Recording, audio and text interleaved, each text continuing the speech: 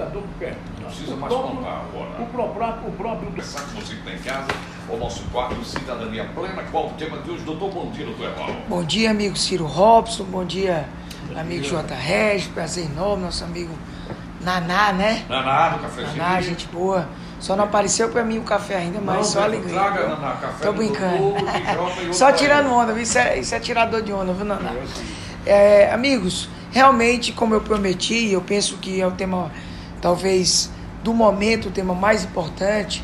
Na estreia do programa, a gente abordou aquela preocupação que ainda persiste vamos dizer, da querela institucional entre o STF e a Procuradoria-Geral da República. Mas esse tema que eu vou tratar hoje já era, antes mesmo do tema que eu tratei semana passada, o tema do momento, ainda é hoje, e vou desafiar, dizer que ainda será por muitas outras semanas. Claro que a gente não vai ficar repetindo, não. Que é a questão da reforma da Previdência. Sim.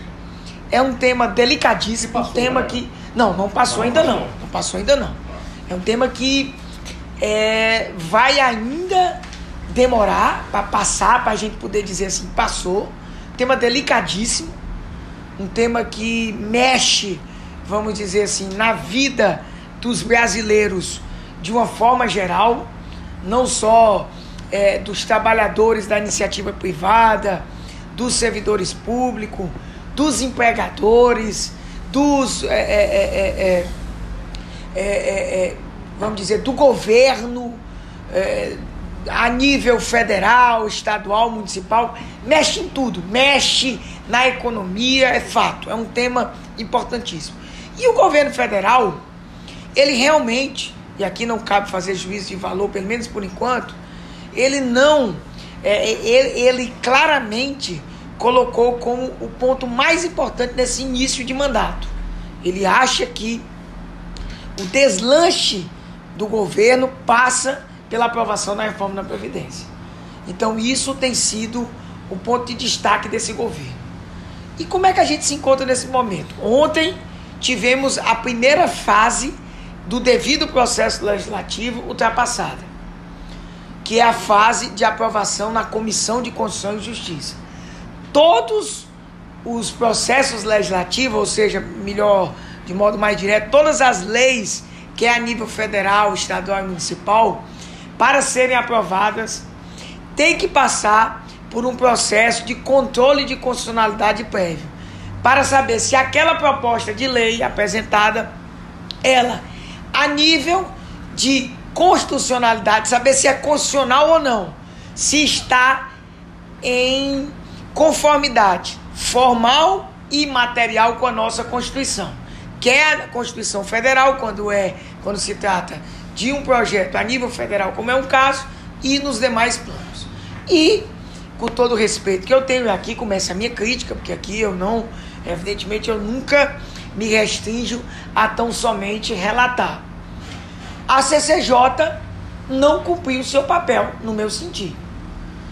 Em que pese o seu relator ser um colega meu de profissão, né, um delegado de Polícia Federal, deputado mineiro, tem o nosso respeito por óbvio, mas de modo contraditório a linha técnica que o próprio governo Bolsonaro e o presidente específico vem assumindo, o presidente Bolsonaro, essa é uma marca positiva, vem assumindo que não vai estabelecer com o parlamento da qual fez parte aquele velho toma lá da cá, que inclusive a imprensa tem criticado muito, e de modo correto, pelo menos no passado e agora também, de que realmente ninguém aguenta mais aquele jogo de interesse, aquela parte de que tradicionalmente a política tem sido feito.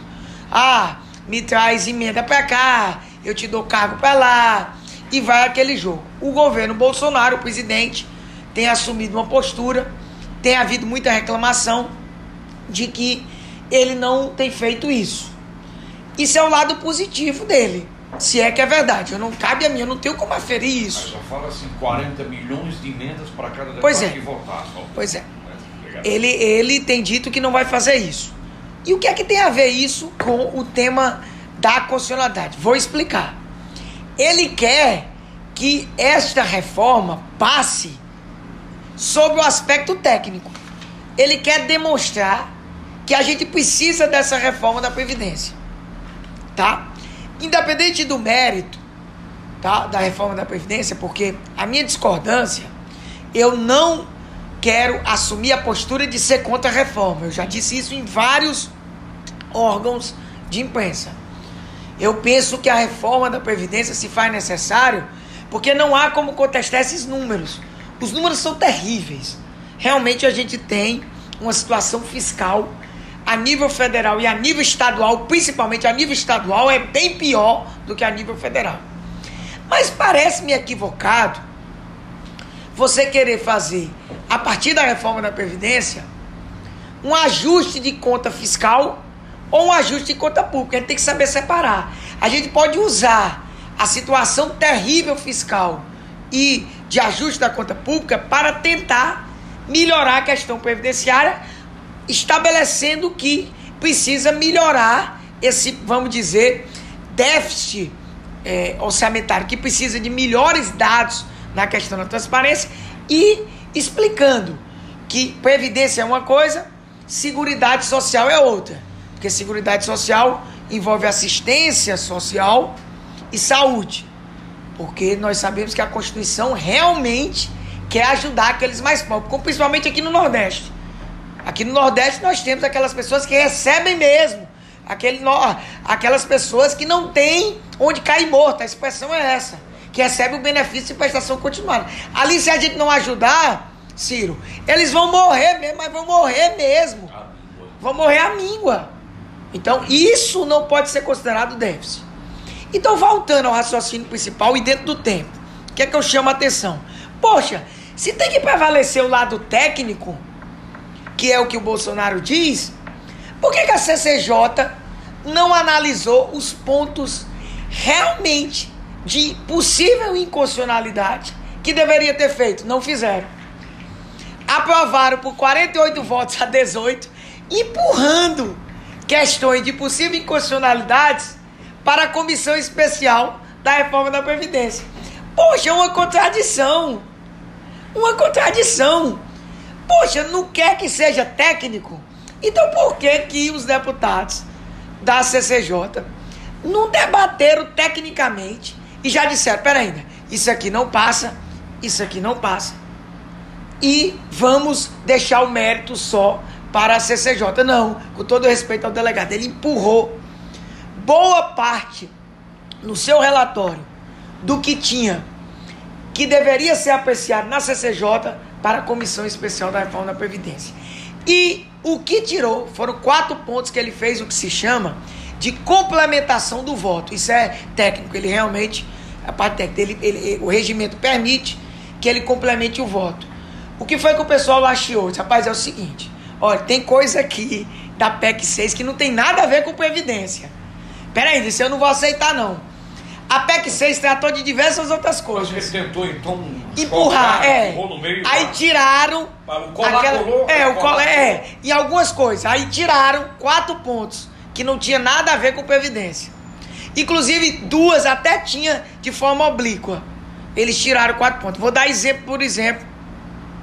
Eles tiraram a previsão de extinção do foro do Distrito Federal das ações contra a União.